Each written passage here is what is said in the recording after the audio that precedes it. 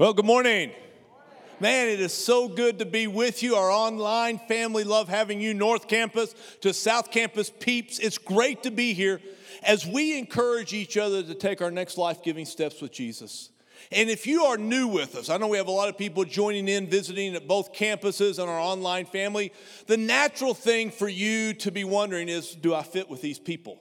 I can answer that really quick. You ask this question.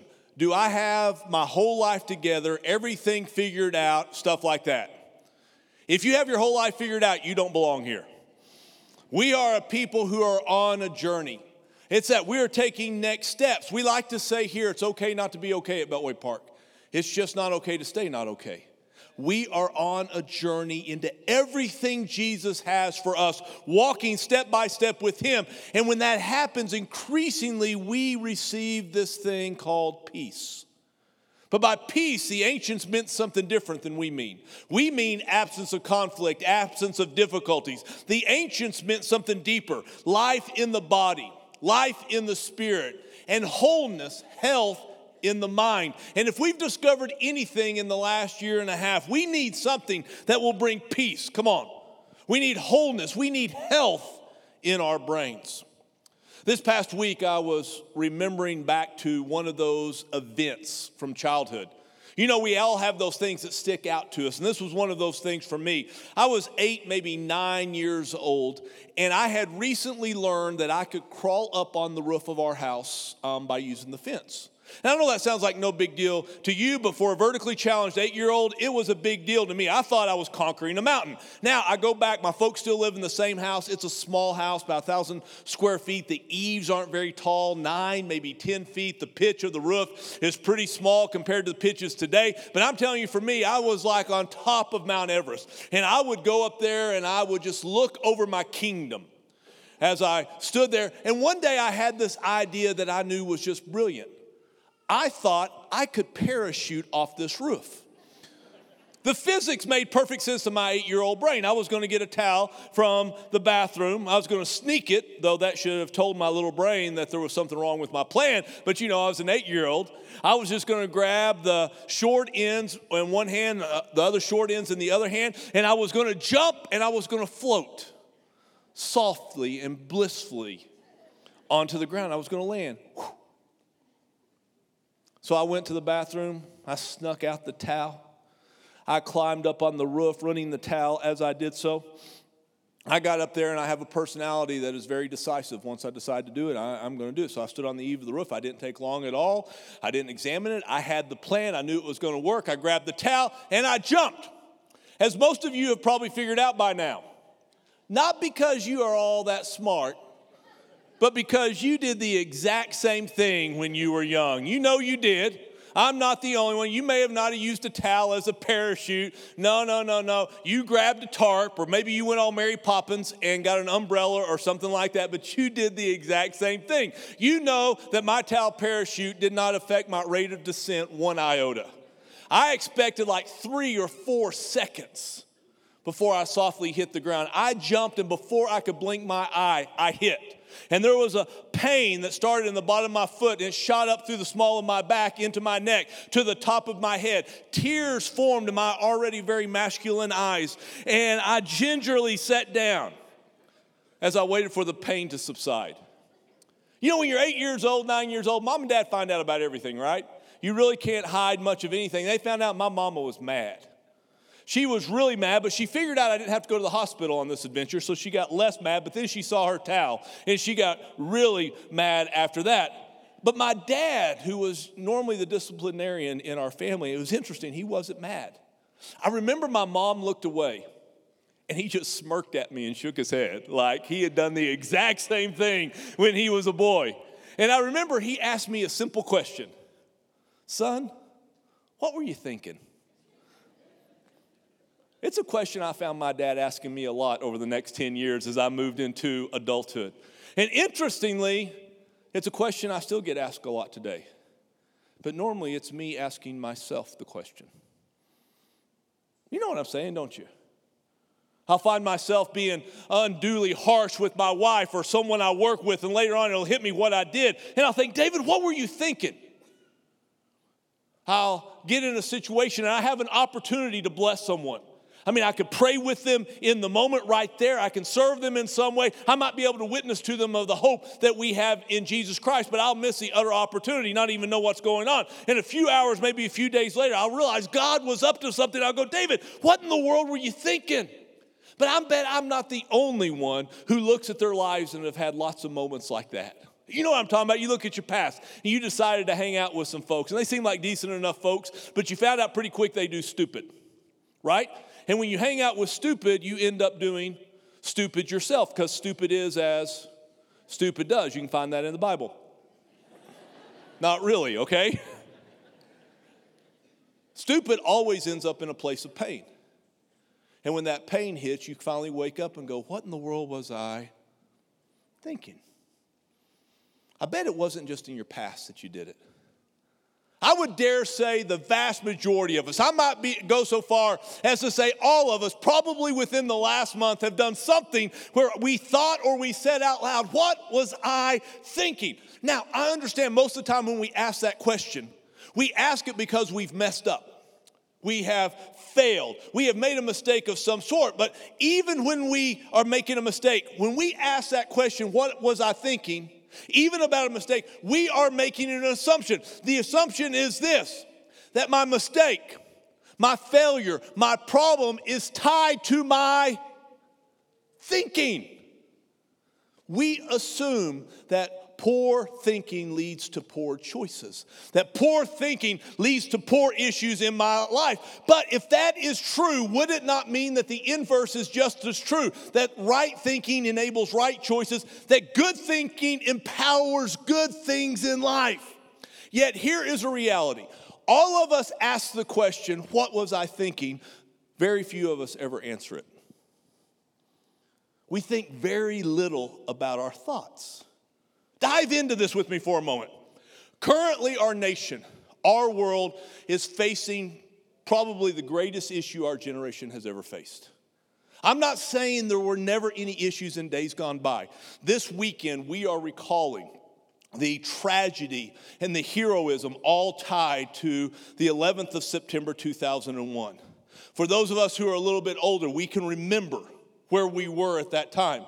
I was actually in the land of Israel. My first visit to the place there weren't any tourists there because they were in the middle of what's called the Second Intifada. They were having acts of terrorism around the nation almost every day. So when I went to Israel, I expected to be near some acts of terrorism. I just didn't expect it to happen back in my homeland.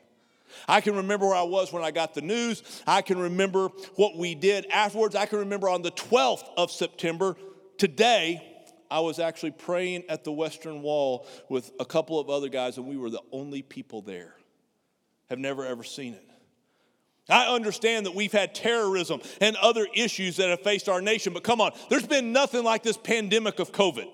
Nothing that has affected every person as deeply and personally as possible. And as this thing has lingered longer than we wanted, longer than we imagined, we have to face a reality that is causing other issues to go along with it. It's almost like COVID is a shaking. It is shaking everything, and every weakness that exists is being revealed. And the one that's most talked about, not just in churches, but literally around society, because we're all facing it, mental health. See, it was at this point in the message that I had this great plan that I was going to lay out the studies and the statistics.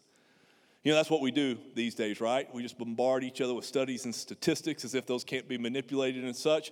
But it hit me. I doubt I have to do that, because every one of us have felt the issue personally. Worry, depression, anxiety, lack of security, absence of joy, scarcity of peace. See, I've had so many people say, Pastor David, I'm having such a struggle in my brain. I'm having so many thoughts, so many feelings. They're just coming. It's like my brain is a battlefield. Listen to me. It is. Your mind is a battlefield. In fact, I'll go a step further. Our mind is the battlefield. Let me show you what I mean.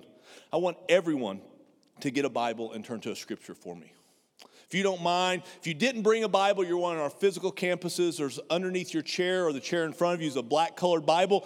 That is for you to use if you have lots of Bibles at home. It's a gift to you if you don't have a Bible. We'd love for you to have it. You can turn to page 969, that's 2 Corinthians, the 10th chapter. If you happen to be part of our online campus right now, you can just push the Bible icon, pull up the scripture right there. Facebook, YouTube, places like that. Push pause, get your Bible, download YouVersion on your Bible. It's always on your phone. It's always great to have. And open to the 10th chapter of Paul's second letter to the church at Corinth. And the reason I want you to look at it is because I don't think it's enough for us just to kind of read over it. These are verses you want to read and meditate on several times. If you have your Bible, you want to underline them. You want to get these inside of you. It's really verses that you probably want to memorize, so they're so key to what we're looking for in life. 2 Corinthians 10 verse 3 says, "For though we walk in the flesh, we do not wage war according to the flesh." There is an assumption in this verse. Do you see it?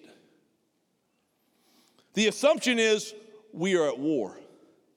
The assumption of the verse, actually the assumption throughout the Bible, is that the world we live in is at war. There is an unseen world. There's war happening in that unseen world, and it affects the physical world that we live in. I mean, think about it. Have you ever wondered why, with all the advancements of the last 100 or so years, why does the world still have so many problems? I mean, my granddad was born in the year 1914. And I would talk to my granddad before he passed on to the Lord at the age of 99 and a half. And I would talk to him about all the things that he had seen over the course of his lifetime. Because he could remember life without automobiles. He could remember his family being sharecroppers in Coleman County, living in a one-room house. That the snow would come in West Texas during the winter, and he and his brothers were huddled up under a blanket, and they would have snow actually covering them while he was there. He can remember the advent of the automobile, and he can tell me about the Great Depression. He could tell me about the feelings of the nation at World War II, and he could tell me about all these stages of life and things that come along. And then we had this thing called a phone come along in his late years, a smartphone. He didn't have a lot of kind words to say about the smartphone, but I won't hold that against him. I'm just saying. And we've had all these things happen just in the course of his lifetime. All these advancements in science, all these advancements in technology, all these advancements in medicine. And yet, when you look at the world, it still seems to be as problematic as it was back in 1914. In fact, in some ways, it seems to be more problematic. The world we live in is a world that is a battle. And I know some of you say, I'm not sure I agree with that. I get it, but how do you explain the world?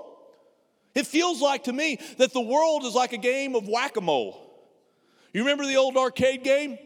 I love that game because I got to hit stuff.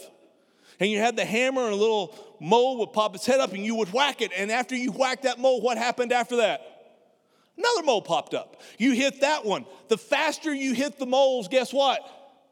The faster they kept popping up. And it seems like the issues of humanity are that way. We hit one, we hit another, we solve one, we solve another one. And more of them pop up. Human advancement has not resolved the issues of our world. Why? According to the scripture, we are a world at war. The Bible tells us there is one called the devil. We make light of in our culture. The scripture makes not light of him. Also known as Satan, the adversary, Lucifer. He was an angel, likely the chief of angels, and he led a third of the angels in a coup against God. He wanted the throne of heaven. Now, if you know anything about the reality of God, you know Satan lost.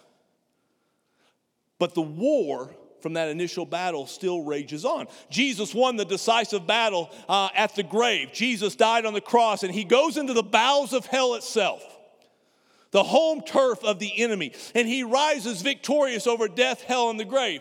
He won the decisive battle, but yet the war still rages. See, we who are historians, we know that when the Allies invaded Normandy Beach on what we call D-Day, it was the decisive day of battle in World War II in the European theater.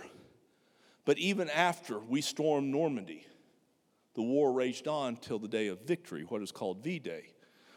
The day of victory will not happen in our life, so Jesus returns and finishes what he has begun. Until then, Satan and his minions still war against God. I believe they are deceived into believing they can still be victorious. And so they battle with everything they have against God by coming against those who are the subject, the object of God's supreme affections, you and I.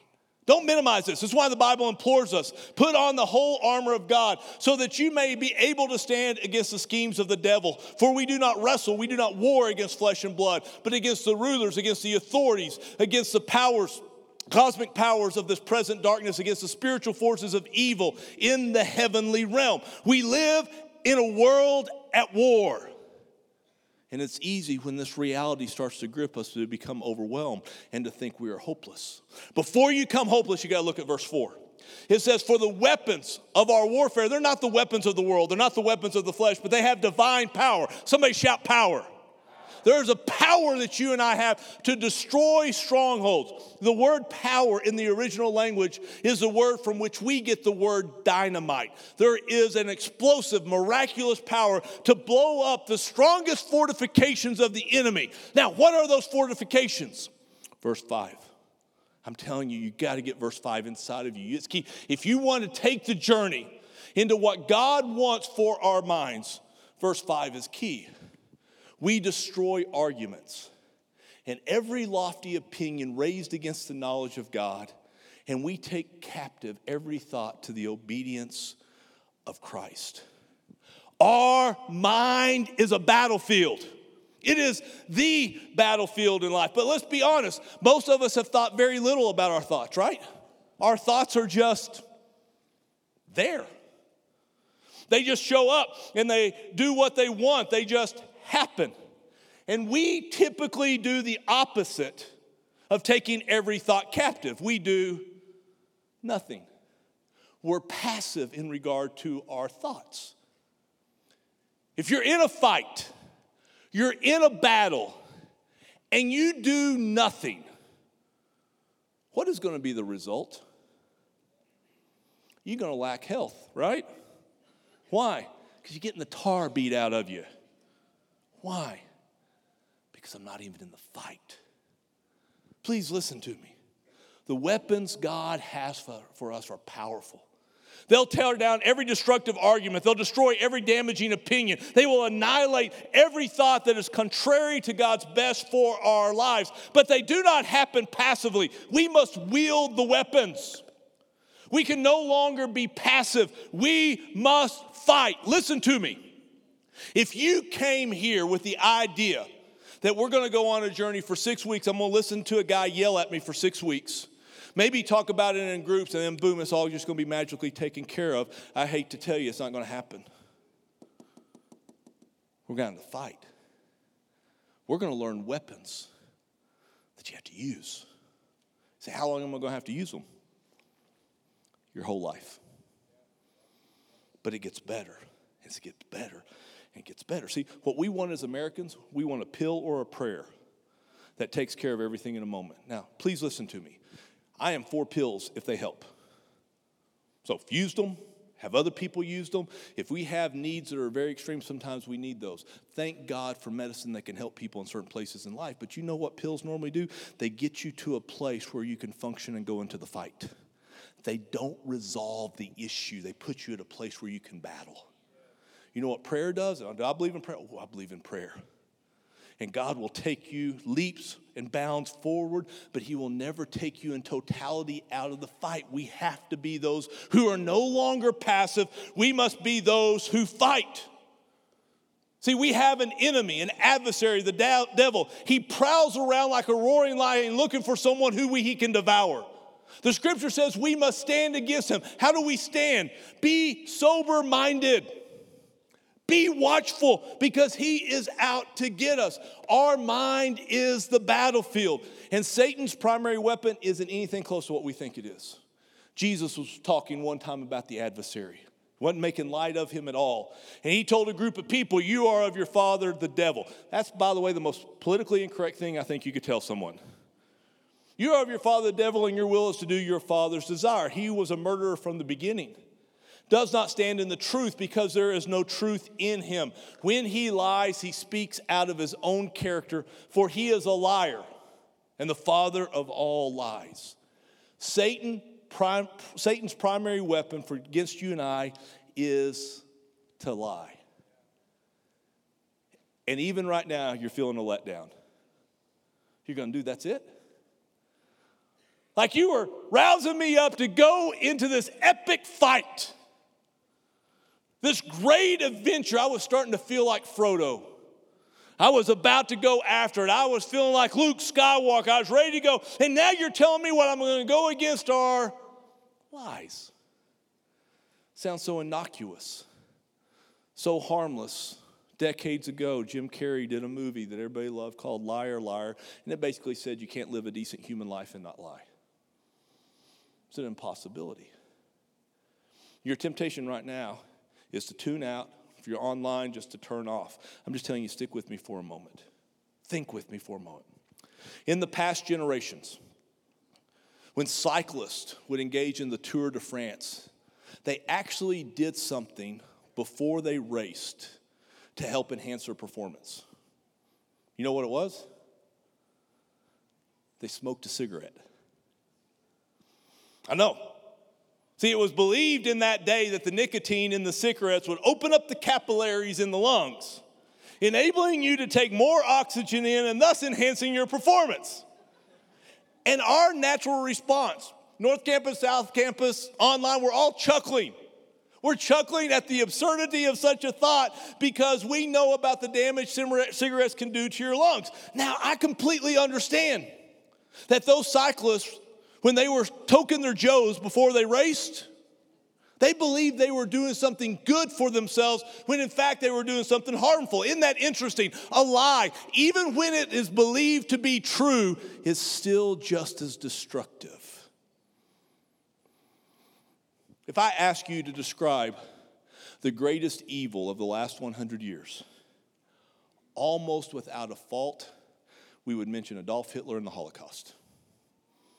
Have you ever wondered how it happened? The German people are beautiful people. Wonderful. They are the fountainhead of Protestantism. If you're German, you are a Christian by nationality. The Lutheran Church, the official church of the state. And yet somehow the Holocaust was birthed and allowed in a Christian nation. It flabbergasted us. How? Well, I have visited almost every Holocaust memorial museum that I can find. And it's interesting, almost all of them start at the same place. The train cars. But if you go to Yad Vashem in Jerusalem, they don't start with the train cars. They actually start with World War I. You're saying, no, history, Holocaust, World War II. Yeah, but they start in World War I. World War I, Germany lost there as well under the Kaiser. And there was great economic difficulty and hardship in Germany in the years after that. And in the midst of those economic hardships and difficulty, a party called the Nazis began blaming a people.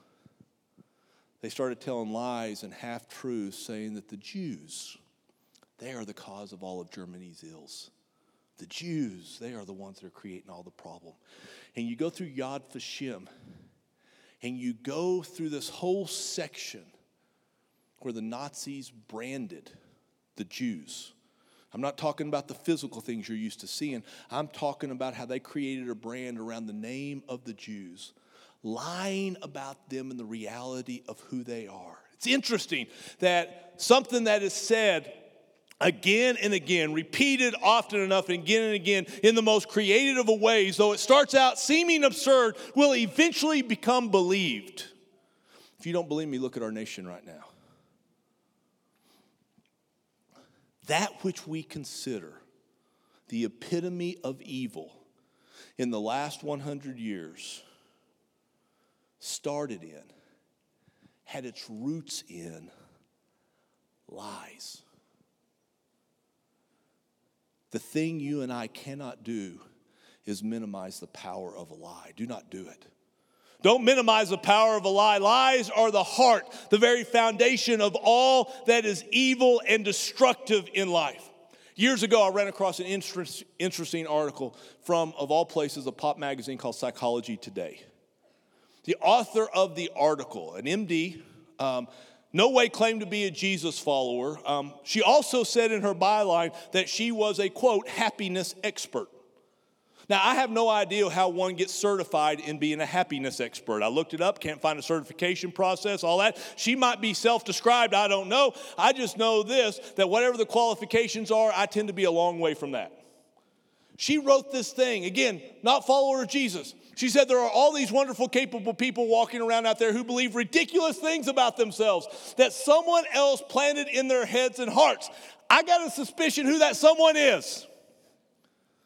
He's the enemy coming after the souls of mankind. They've believed these lies for so long that they don't question them and often never have. The lies inevitably cripple them in some way, often significantly. The scripture has been telling us this thousands of years. For as a man or a woman thinks in his or her heart, so is he or she. So as we think, so we are. So does it not surprise us that when the enemy comes after us, he comes after us in our mind? Come on, are you grabbing hold of this? Are you grabbing hold of the seriousness of it? There's not a person among us right now. South Campus, online family, North Campus, all of us, we want to have a strong mind. We want fewer anxieties. We want less depression. We want rarer and rarer moments of being overwhelmed. We hunger to believe that we are actually loved and wanted. We long to believe our lives on this earth matter. We crave to know who we really are. We yearn to be in this place of stability and security. We want to be mentally strong and healthy. Amen? It is what God wants for you. That is the desire of God for our lives. Do not conform any longer to the pattern of this world. Don't do things like everybody else. But be transformed by what? The renewing of your mind. By the way, this never ends. It's just an ongoing process. It's like we have Jesus' hand and we're taking step after step after step with him.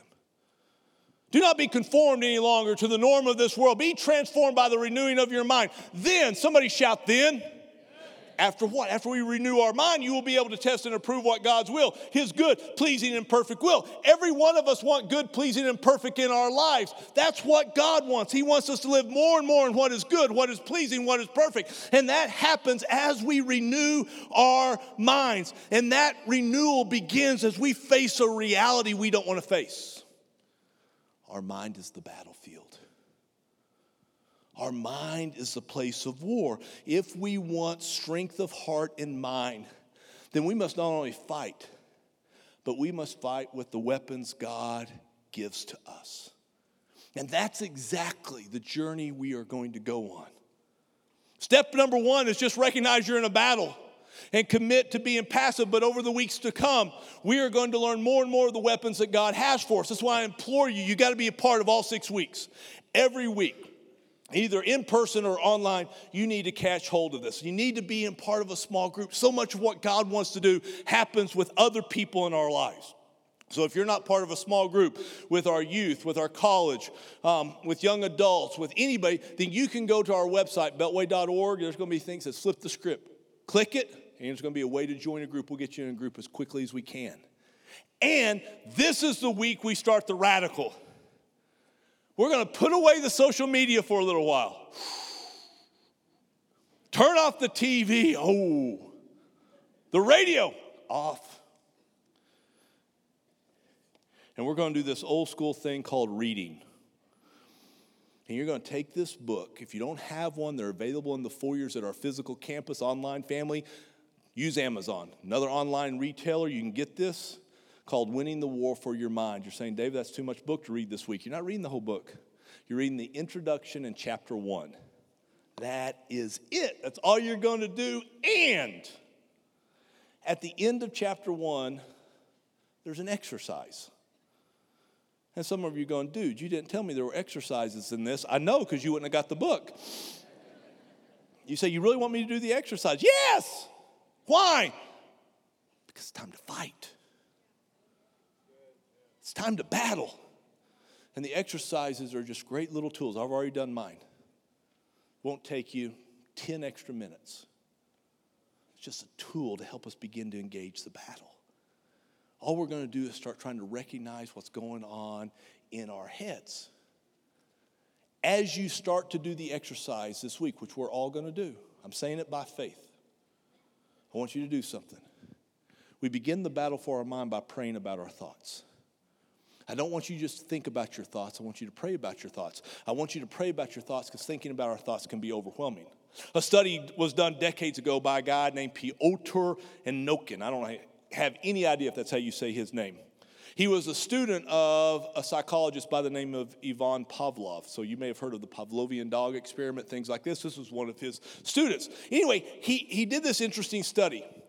I'm going to say Anakin, in just a reference to Star Wars there. Anakin published research demonstrating that the minimum number of potential thought patterns the average brain can have in a lifetime. You got that mentality? The average number of mental thoughts that you and I can have in a lifetime, he estimated to be 1 followed by 10.5 million kilometers of typewritten zeros. Now, I had to convert kilometers into miles because I'm an American. We don't do metric, okay? Right? That number is 1 followed by 6.5 million miles of zeros. So when we start attempting to recognize the thought patterns in our brain, the potential number of thought patterns our brain can have is 1 followed by 6.5 million zeros. No wonder we're passive about our minds. It is overwhelming. The number of thoughts I have, can have, will have is overwhelming to me. But hear me, they are not overwhelming to God. He will show us exactly what we need to see at just the right time. His Spirit, if we will ask, will begin highlighting strongholds in our lives. And you know what's gracious about our Father? He doesn't show you all your strongholds at once. Because you just curl up in the fetal position and be done.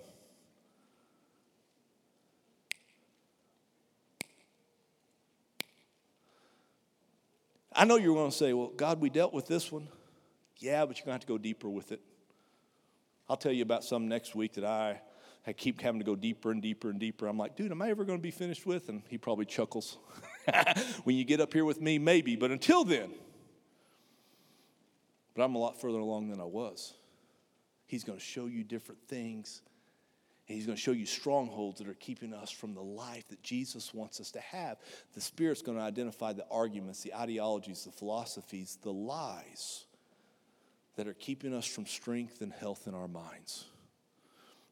So I'm going to ask you right now what seems to be an absurd question. How many of you want to be strong in your mind? Put your hand up right now. All over. We all raise our hands. Listen to me. You got to start by engaging the fight. You got to engage the battle and be a part of it.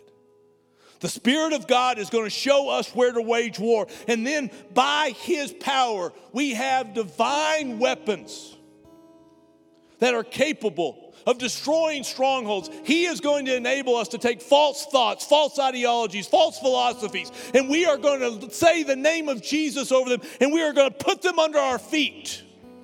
And we are going to walk in victory, and we are going to be strong in our mind, not for a selfish thing, because we can bring a strength to other people that need that strength.